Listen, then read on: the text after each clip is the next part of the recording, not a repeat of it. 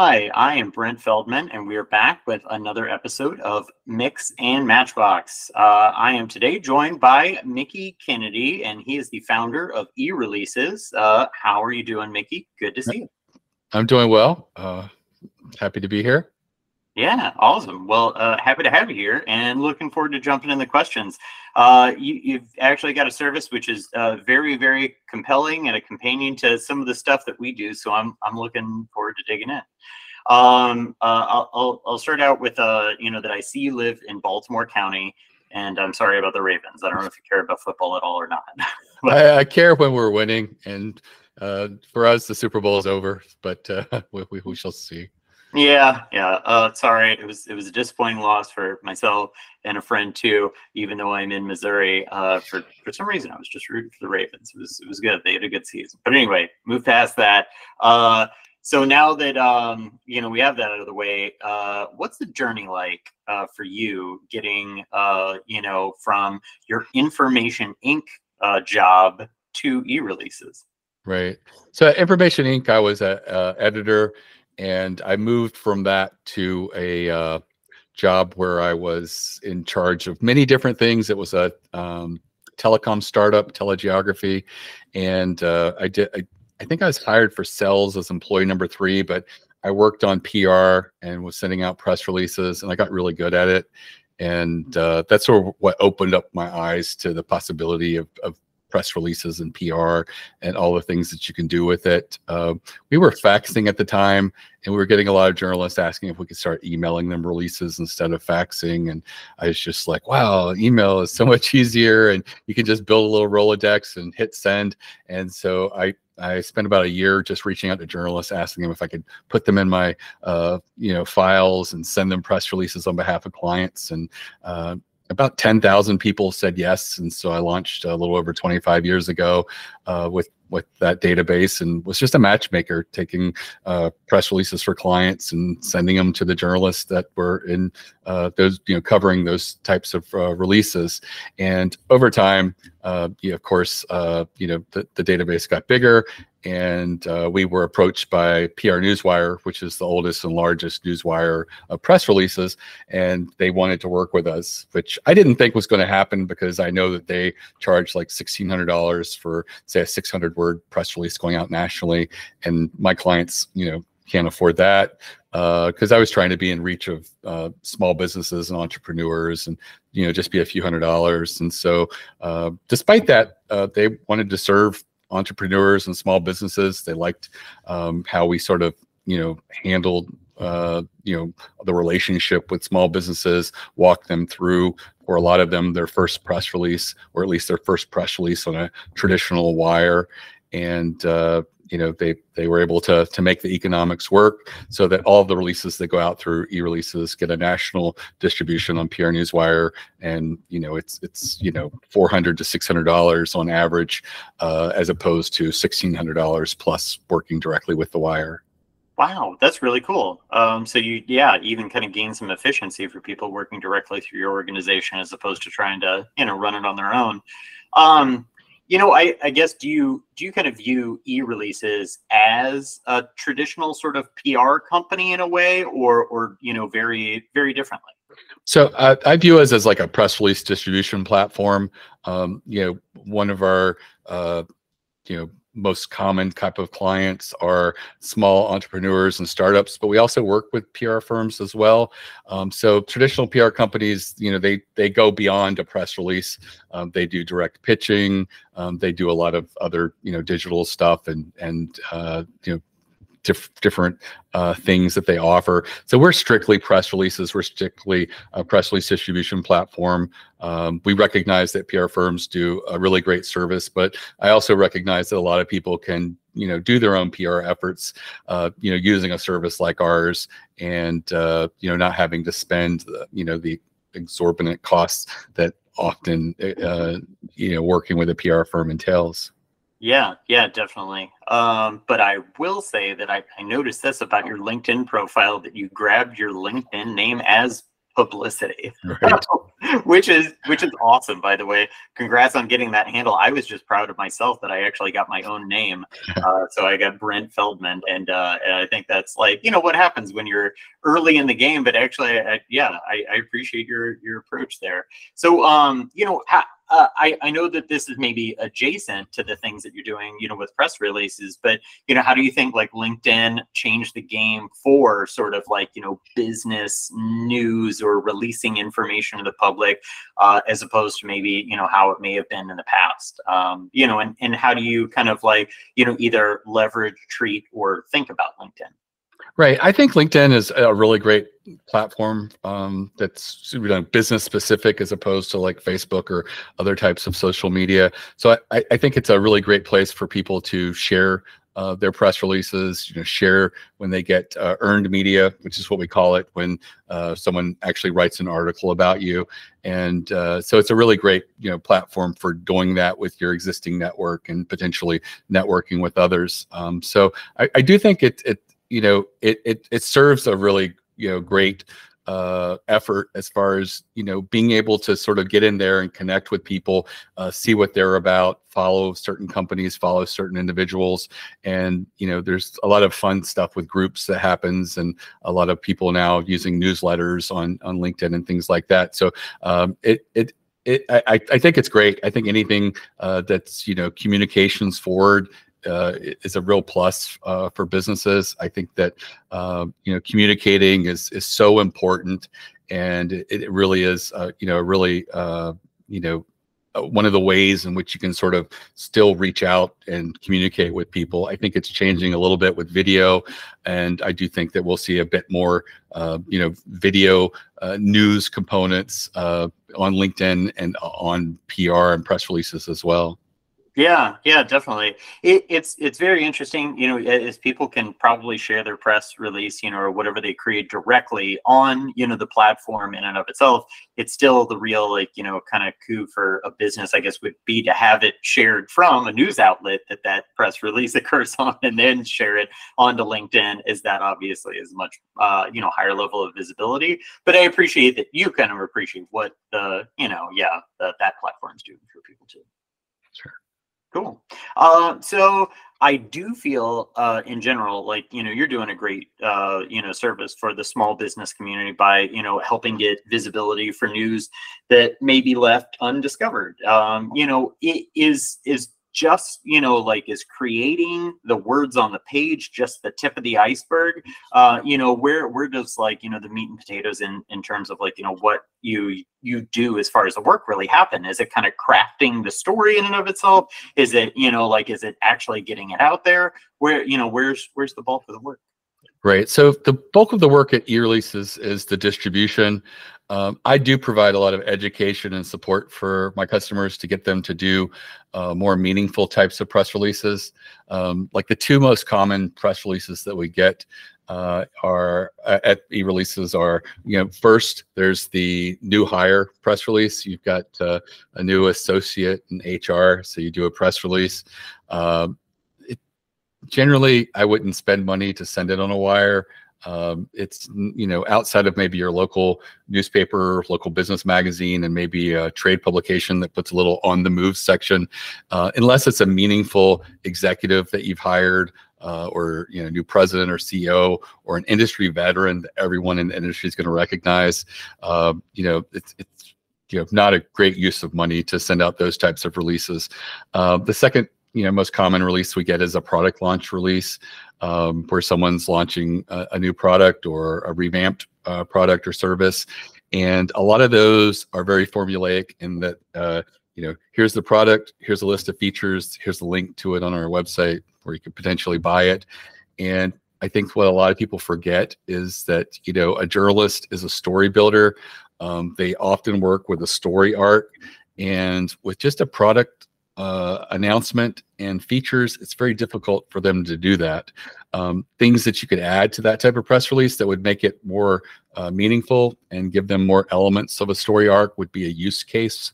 A particular person who used the product or service, what was the obstacle they were facing, what did this solve, what were the numbers behind those results, and also a meaningful quote by them.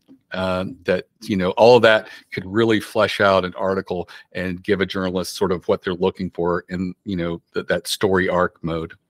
Yeah, very cool. And I mean, like, that makes so much sense. I mean, it's actually, I mean, you're looking at it like a typical piece of written content, and maybe people, sort of like commonly think about a press release as just like, here's the commonplace thing that, this goes in a press release, just like you're saying that, oh, we hired this person. And I definitely couldn't agree more that, like, unless it's a really, really, meaningful person in the industry or somebody who's transferring from one company to another that is of note, it's hard to make that into like, okay, cool, that's great. But are there any types of content that you feel like people miss out on, talking about themselves? You just said use case, which I feel like is a good example, but, other types of things that you feel like can be really successful, but maybe people don't think about being in press releases. Yeah, I think that, if you have a press release, what's some numbers and data that are just out there and available that you could punch in there? Like if you have a product, like I provide press release distribution. If I had, a number that was out there, like, 78% of, B2B communication fails because it's not really speaking to your core customers, and press releases are a great way in which you can do that. Something along those lines, because it really gives you a good hook and anchor for a journalist to sort of say, oh, here's some numbers and data that positions this product or service. So anytime that you can put that data in there, it's really going to help. Journalists love numbers. For the same reason, I also have clients that come to me and just say, I've tried press releases, they've just never worked. And I'm like, well, I've got one press release. If you do it, it's never failed ever. And it seems like a big ask, but it's not. And that's to do a survey or study within your industry. And they're just like, oh, that sounds really complex. But, you can go in SurveyMonkey and create a 16 question survey, 4 questions per page, fairly straightforward. Spend a little time on the questions, ask stuff that's like really timely, like what's going on right now in your industry. Is there, economic change? Is there hiring change? We're, somewhat out of a pandemic by a year or two. Are you having difficulty hiring people who, to stay in the office, or are you having challenges from people wanting to work from home? Are you having difficulties, maintaining a culture in this hiring environment? What's your spending look like over the next 2 quarters? If you were at a conference, or the things you would ask colleagues, like, have you noticed that, everybody who was paying on time net 30 is now sort of trying to turn it into net 90? That could be an indication that, funds are drying up and things aren't looking good. So, just think about what you would want to ask other people in your industry. What are things that you hear about, both rumors as well as in the news, and ask those questions, and then send it to your industry. And that's the next pushback I get from people. I don't have a Rolodex of a lot of people to send it to, and you don't need it. You can partner with a independent or small trade association in your industry. And if you approach them and say, hey, could you send this link to your members? And in exchange, I'll mention you in a press release I'll be issuing over the wire. A lot of the small and independent trade associations do not get any media attention. Most of it goes to the large trade associations. So if you have one that has like 700 or 1,800 members, or maybe a little bit larger, those are ripe for you to approach and do this kind of ask. And most of the times they will. I've had some that are creative and say, hey, could we co-brand the survey with both of our names? And I don't see a downside to that. Obviously they're angling for a little bit more attention, but you're in control of it as long as you maintain that control and can get it out there. Then it's a matter of taking the results from the questionnaire and figuring out what are the 2 or 3 aha moments. What are the big surprises there, or things that you feel you could put a really interesting spin on. And I do recommend that you publish all the data on one page on your website, because a really good journalist will go there and look and see if there's other questions that you asked that might be interesting. And many times articles get written from questions you didn't focus on in the press release, because generally you're going to focus on 2 or 3 of the questions in the press release. And so, put some analysis as to why you felt the numbers skewed a particular way on a topic. Quote yourself. You're the expert now, putting out that study and survey, and then you're going to send it to the media. And often this results between 8 and 14 articles for most of my clients who follow that model. The least I've ever had is 4 articles, and these are unique, original articles that were written by journalists. It's not your press release copied and put somewhere else. We call that press release syndication, and it's not very meaningful. We're really looking for that earned media when a journalist writes a complete article about you. And so, I know of PR firms that charge $20,000 to $30,000 a year and offer no guarantee. And I can pretty much tell people, if you do follow that method, you will get earned media pickup. It's never failed. And I think that it does require a little bit more work, but it's you can make it very systematic and very straightforward, and leverage others. Leveraging friends, colleagues for the questions part. Also then finding an independent or small trade association which to partner with to get access to their members. Yeah. Wow. Those are solid recommendations, like both of those. I mean, like that's incredibly important. And I mean, like, I'll get to a question in just a second. It's really more or less about, kind of like the partnership with SEO, but like, any SEO would like thrive off of getting that kind of visibility and definitely in the data. And it's funny, oh my gosh, I go back to, clients all the time that, and I encourage like numbers. If you can provide, hard evidence, like we created like this amount of increase, or we did this, like, yeah, I couldn't agree more that numbers always work. Well, this is along the, kind of like, and you mentioned PR Newswire is like, obviously, I guess a place that is central to getting, news and information out there. But you also mentioned like the earned media thing. And I think that's super important to dig into, and actually just kind of wondering, how important are relationships to the business of news and newsworthy content? Is that something that, you're looking, you have relationships with either, kind of like, other journalists, other people in the industry, and, and what does that mean to your business as a whole? Yeah, I think it's important to, have a good relationship, especially if you're a PR firm. We're in the press release distribution business, so we try to maintain good relationships with journalists. I also think that, fortunately, journalists are open to new people and people that they don't have a relationship with. Journalists like to be seen as curators. They very rarely get a pat on the shoulder saying, "Hey, that was a great article about Microsoft or Google." They have to cover those large companies, but they generally get most of their attention and accolades for profiling a small unknown company that someone wasn't aware existed maybe in your industry. I sometimes discover, these Indiegogos and Kickstarter campaigns where a journalist writes, "Hey, this is a really cool thing." And I'm like, "Ooh, I like that. And I'll go buy it." So, those are the types of things that they often get accolades for. And for that reason, journalists are often willing to put the spotlight on a small or unknown business. And so there's a lot of people that feel that PR is really something that is only for large companies and people who are well funded. But journalists love to profile new discoveries and small businesses and mom and pops. So, don't feel that, you have, don't own that imposter syndrome. Really get out there and sort of claim it, because journalists will certainly write about you, even if you're an unknown entity. And I think it works really well for startups and small businesses and new players. That's great. That's cool. Well, cool. Well, as I mentioned, I was going to jump into like some kind of SEO tangential things, and I guess getting content and backlinks is really a hallmark of like SEO strategy.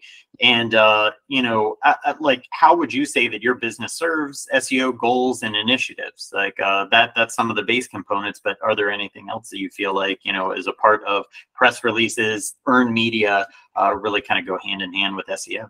Right. So earned media, I think, is a game changer when it comes to SEO. Getting a link from a major publication or some trade publications in your industry can certainly go a long way towards improving your SEO. It's no secret. Google has a patent where they give you credit for an implied link when there isn't one. And this works very well when you get an article in the Wall Street Journal or the New York Times where there's no URL, there's no link back to you. But, my clients who had that happen will, swear that, hey, our SEO got a huge bump. We're seeing a lot more traffic since we got that story in the New York Times.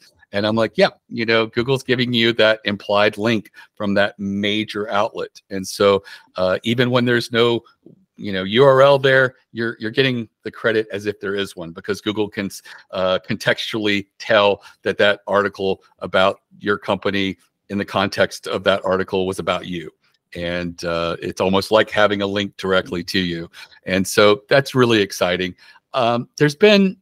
Unfortunately, it's been going on over 20 years now, where a lot of people get really seduced by the syndication that happens, where the press release is replicated on a bunch of websites. So when you hit send with a press release company, it will be like on Yahoo News, and it'll be on a bunch of other websites, but it's just your press release replicated.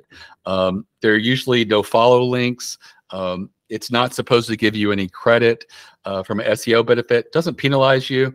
But there's still people who swear by it, and there's still people who preach that really boosts your SEO. And I think if it does, it's temporary and it's not supposed to. And I feel like it's a big distraction. As a matter of fact, in the U.S., there's probably like 30 companies that have wire in their name that sell press release services. And there's only 3 wires in the United States of press releases: PR Newswire, Business Wire, and a small little company called Globe Newswire. And anybody that's outside of that with wire in their name, they're not reaching journalists. They're just doing the syndication game and getting you on, replicated on these websites. The reason I find it a distraction is they're usually locations on a website that a lot of consumers aren't looking. The page on Yahoo for these press releases, very few people are going to it. You might pull up a couple of these through a Google News search or a Google web search, but it really doesn't make a big boon for your business. You're not going to have an influx of customers. You're not going to have the types of things that can happen with earned media. And so I do want people to sort of think about what can I do to have my press release turned into an article, and make it easier for journalists to want to turn that into an article. And that's where I see PR working really well, and where I feel like a lot of people should be spending their time and energy trying to figure that out. Yeah, that's great. You almost want your customers to practice discretion in terms of kind of understanding maybe newsworthy content, but Great. Really leveraging you to help them find what that might be too. Sure. But I would totally agree. It's just the press release syndication, having a bunch of links out there, or a bunch of articles that would theoretically be I guess a good idea, but I think you've got a great point about the follow links, and just in general having that be not necessarily of really desire for people to want to find within those sites. Yes, it's on the site, but are people going to read it? Are people going to look at it, or does it just exist? So yeah, I think all solid things. Continuing on, kind of like the SEO jag, I guess if SEO and a press releases kind of fit together like peas and carrots, what's another sort of like service or strategy pairing do you usually find that you get kind of like I don't know, maybe like a partner agency or partner company that might leverage your service, outside of your realm. Right. So I think that there are a lot of people that come in and surprise me how they use e-releases. Some are marketing companies that will come in and have some creative things that they're doing, and I'm always paying attention how different people use e-releases, and what their goal is, and what they're attaining and getting. The survey one, for example, was a client we have that's been doing surveys for years, Clutch. They have a lot of little industry verticals that they cover, and they do a survey for each one of these verticals. So they're doing like 30 of these surveys a year, and almost every one of theirs is getting like at least a dozen articles picked up. And that's what made the bulb go off for me, as like, can someone else just do this, do a survey and get it out there? And I started experimenting with customers and trying it, and I found that it works, and it works again and again. And so I do pay attention to the different ways in which people are using press releases and trying to get it out there. I've seen a few people who have like really interesting podcast guest, and they'll sort of market that through PR and press releases, and it can work really well. I think if you have like a big name brand, I've seen it work for a few people who are interviewing. I think like Trump's former attorney during the Stormy Daniels thing, and it got a lot of media pickup. People Magazine, a lot of places. Of course, it's a big name and a big get, but it's always it's interesting, the ones that work.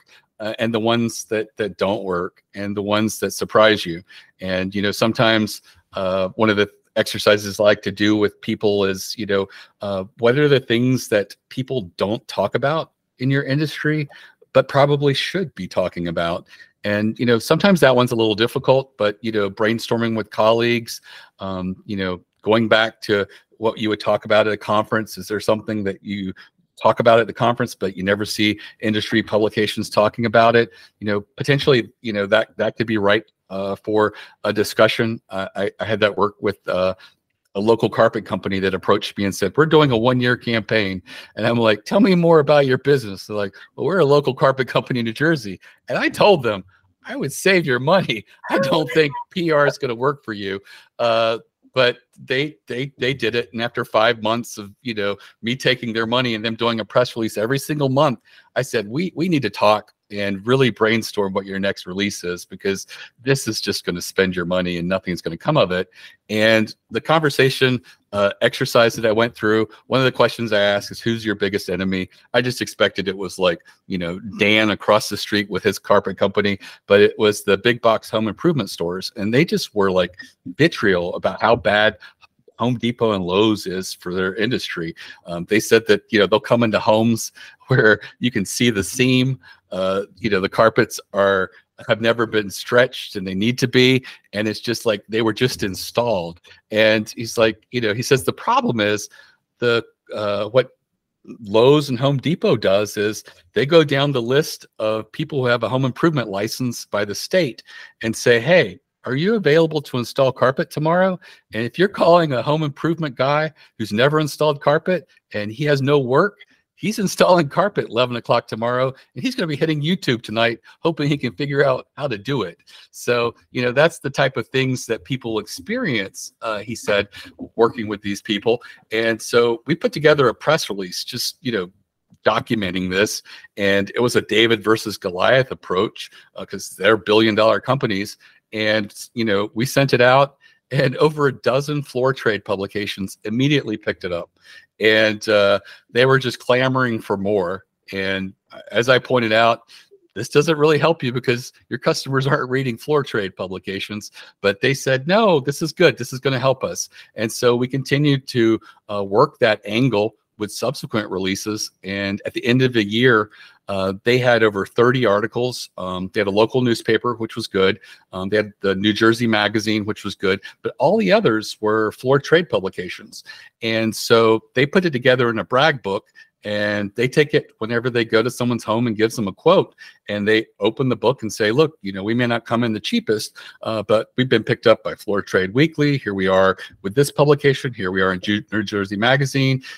We've been here for 20 some years. We install good carpet. We often don't ever have to come back to restretch or fix a seam or anything like that. And, our installers have been doing this for decades. And so they started converting about 17% more of these at-home quotes just by using this brag book. And so, they taught me some marketing, because I just didn't see what the end result was of, getting these floor trade publications to write about them. But it really came across to homeowners that, hey, we got a quote from this guy and this guy, but this guy's been picked up nationally by lots of publications. New Jersey Magazine, our local newspaper, he's $400 more, but I just feel more comfortable working with them. And that's a real game changer, going forward when you convert almost 20% more customers. Definitely. Yeah. No, that speaks a lot towards credibility, especially to get those kind of, that recognition and those names, those publications behind them. That's great. That's really cool. All right.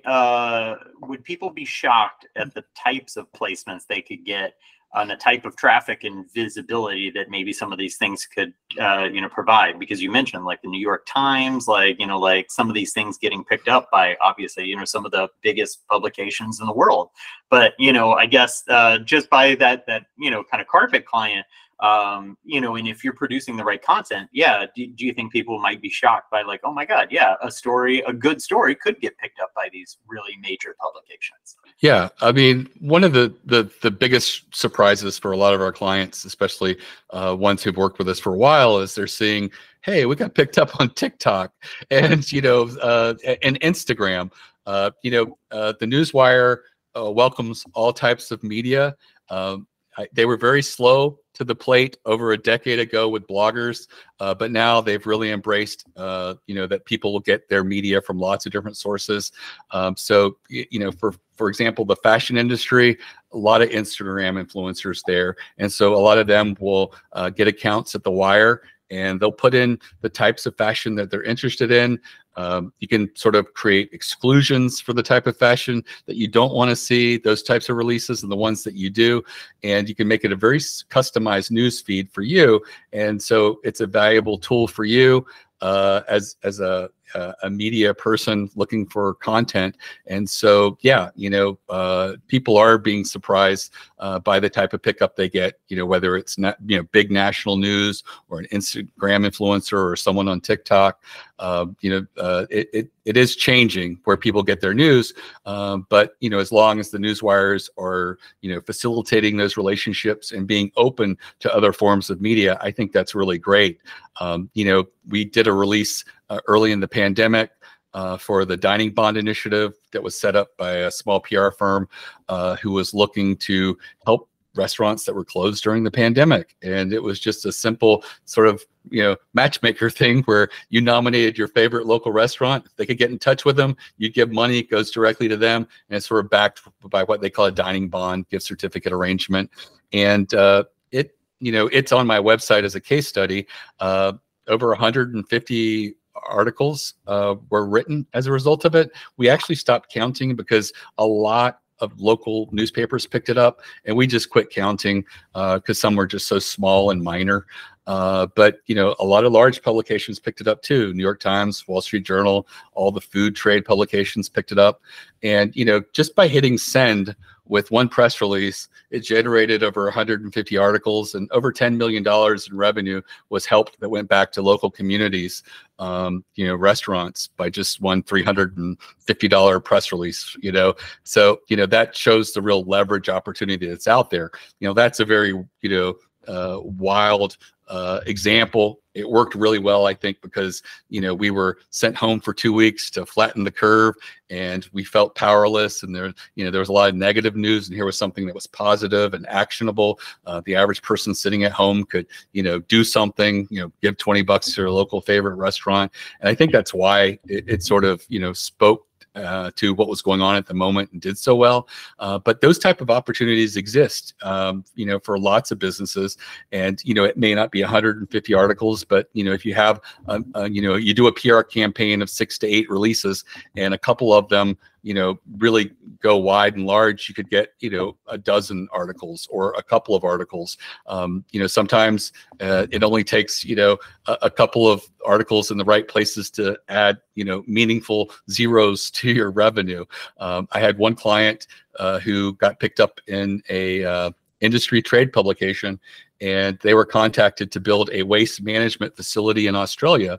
And he said, it looks like this is going to be a $30 to $45 million job from just this one article in a trade publication where, someone in Australia didn't know that this company existed and that they could come in and engineer and architect a whole waste management solution. And so, that's the real opportunities that are out there and exist through earned media and getting recognized in your industry.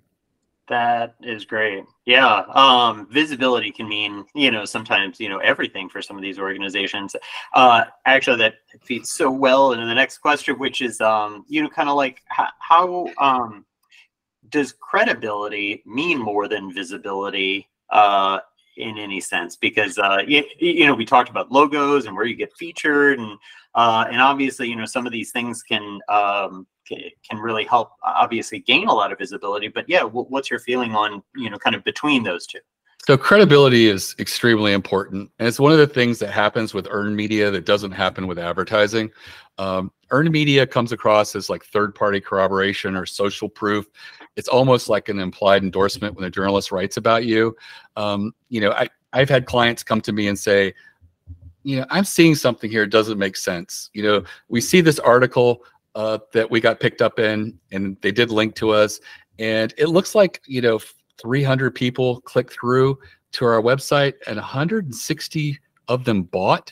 Is it possible to convert more than 50%? And the first thing I say is, well, probably more people saw that article than clicked through, so it wasn't a 50% conversion rate. But from the people that did click through, it did convert over 50%. And it's because when you read an article about someone, you often get this warm feeling.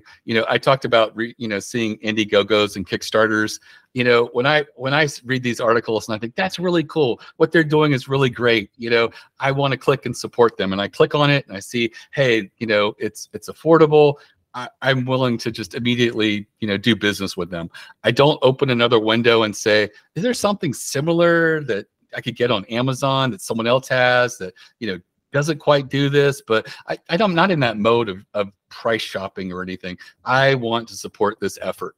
And it's the same thing that happens with a lot of people who read articles. It's this, authority and credibility.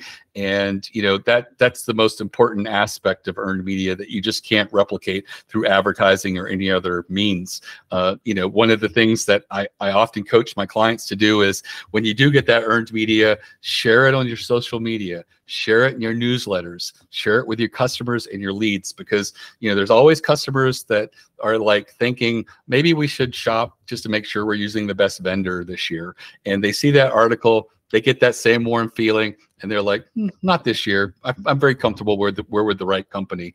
There's always leads that get to like 49% of the way to do business with you, and they just don't get over that 50% hump.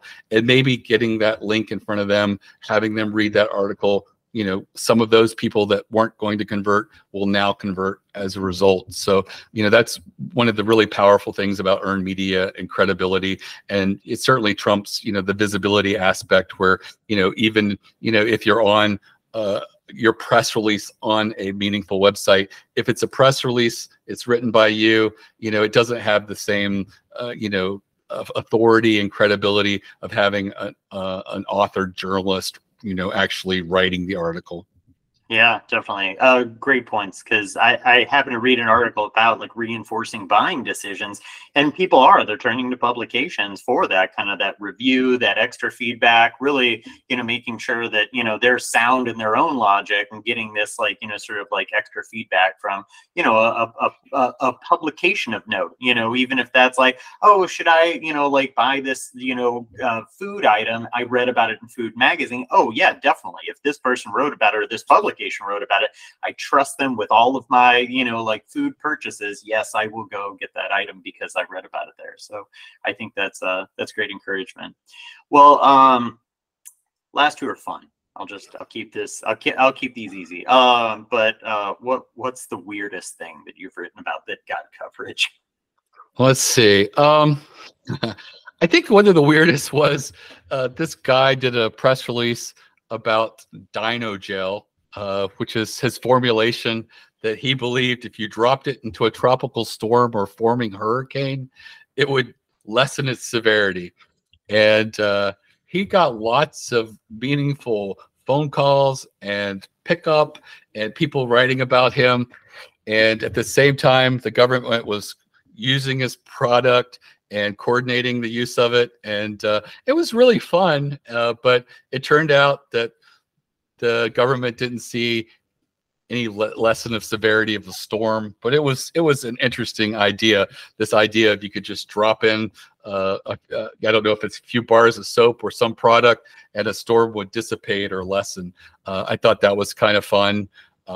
We had a client years ago in 2006, I believe, Alurka, which if you go to their website, alurka.com, which they no longer own, will educate you about the experience.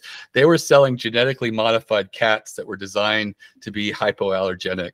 And it turns out that, you know, most people's reports were they were no more more hypoallergenic than the average cat, but they cost a lot of money and a lot of millions of dollars were spent on these cats. But at the time, I remember being in Midway Airport in Chicago and looking at the newsstand, and about a third of the magazines had this company on the cover or were discussing them. Like they were on Newsweek and Time, you know, they were on Discover magazine, and they were all sort of like similar theme. Should we be playing God like this, you know? And they had this cute little cat and things like that. So you know, that was interesting. It, you know, it did really well, generated a lot of millions of dollars for them, but I think in the end it just didn't prove that, you know, the genes that they were modifying were making a meaningful enough you know, effort for people who suffer from allergies to cats. Definitely not a catastrophe, but, but still, yeah, no, that's great. Well, and then the last thing I have for you is just like, I know that I read via your bio that you write poetry on a regular basis. And then so did your love of language start academically, or was it through poetry that, you know, because I have to assume this all boils down to, you know, the written word and, you know, what goes into, you know, what you read and write. So, yeah, did it start academically or through poetry? Right. I think that my PR did come out of that. I went and got a Master's of Fine Arts in Creative Writing. And, you know, it was out of that I went into working for the telecom research startup. I had thought that I was just going to get this degree in creative writing and just wait tables and write poetry in the evenings and the weekends. But I did that for a summer after graduating with my MFA, and I realized that that's not for me. I'm a big tipper now. I realized that being on your feet 10 hours a day on concrete, you know, and just, you know, all the demands and, you know, having to anticipate everybody's needs, you know, when someone orders steak, you know, follow up with steak sauce, you know, just your mind is just drawn in so many different directions. I at the end of the day, I wasn't reading, I wasn't writing. And so I just felt I had to find a safe office job. And, you know, that eventually translated into e-releases. I didn't read and write in the early years because, you know, starting a company, but, you know, a few years back, I did start back into the creative thing. And I think that my creative, you know, mind has really helped me because I approach a lot of, you know, these press release things as, you know, what are the different things that we can try and test and play with, or patterns I can notice that other people are succeeding with, so that, you know, we're not doing the same average press release. We're educating clients to do, you know, different types of releases that are more likely to stand out. Yeah, for sure. Well, you have dropped some really incredible nuggets on this podcast, and I can't wait to, sort of get it out there so that, yeah, definitely everybody else can kind of learn from some of these lessons and hopefully, use you guys as well. I guess, is there anything else that you want to put out there in general? Sure. So the website's ereleases.com. In the footer, you'll see we have a new customer special. All my social medias in the footer as well. I do have a free masterclass, which is a great place for anybody to start. It's less than an hour, and it really will help you go through an audit of the types of strategic press releases that you could be doing that are going to give you a more meaningful result. Like the survey study is one that I go into depth about, but there's lots of others that you can use. And if you build a campaign of 6 to 8 releases and you follow these types of releases, you're going to have really good results. And it's available at ereleases.com/plan, PLAN. And again, it's completely free. I'm just trying to educate people to do these more meaningful types of releases because I know they'll have better results and they'll, stick with PR longer and continue to work the types of releases that do work. And I think it's a great place for anybody who's open to PR to start. And, you could build a campaign of 6 to 8 releases for, well under $4,000. And, whether it takes you a year or a year and a half or 2 years to get those 6 to 8 releases out, it really is something that I think a lot of people should try because, I've had people who've had meaningful differences, made at their company because of what PR has done for them. Yeah, absolutely. Well, that's fantastic.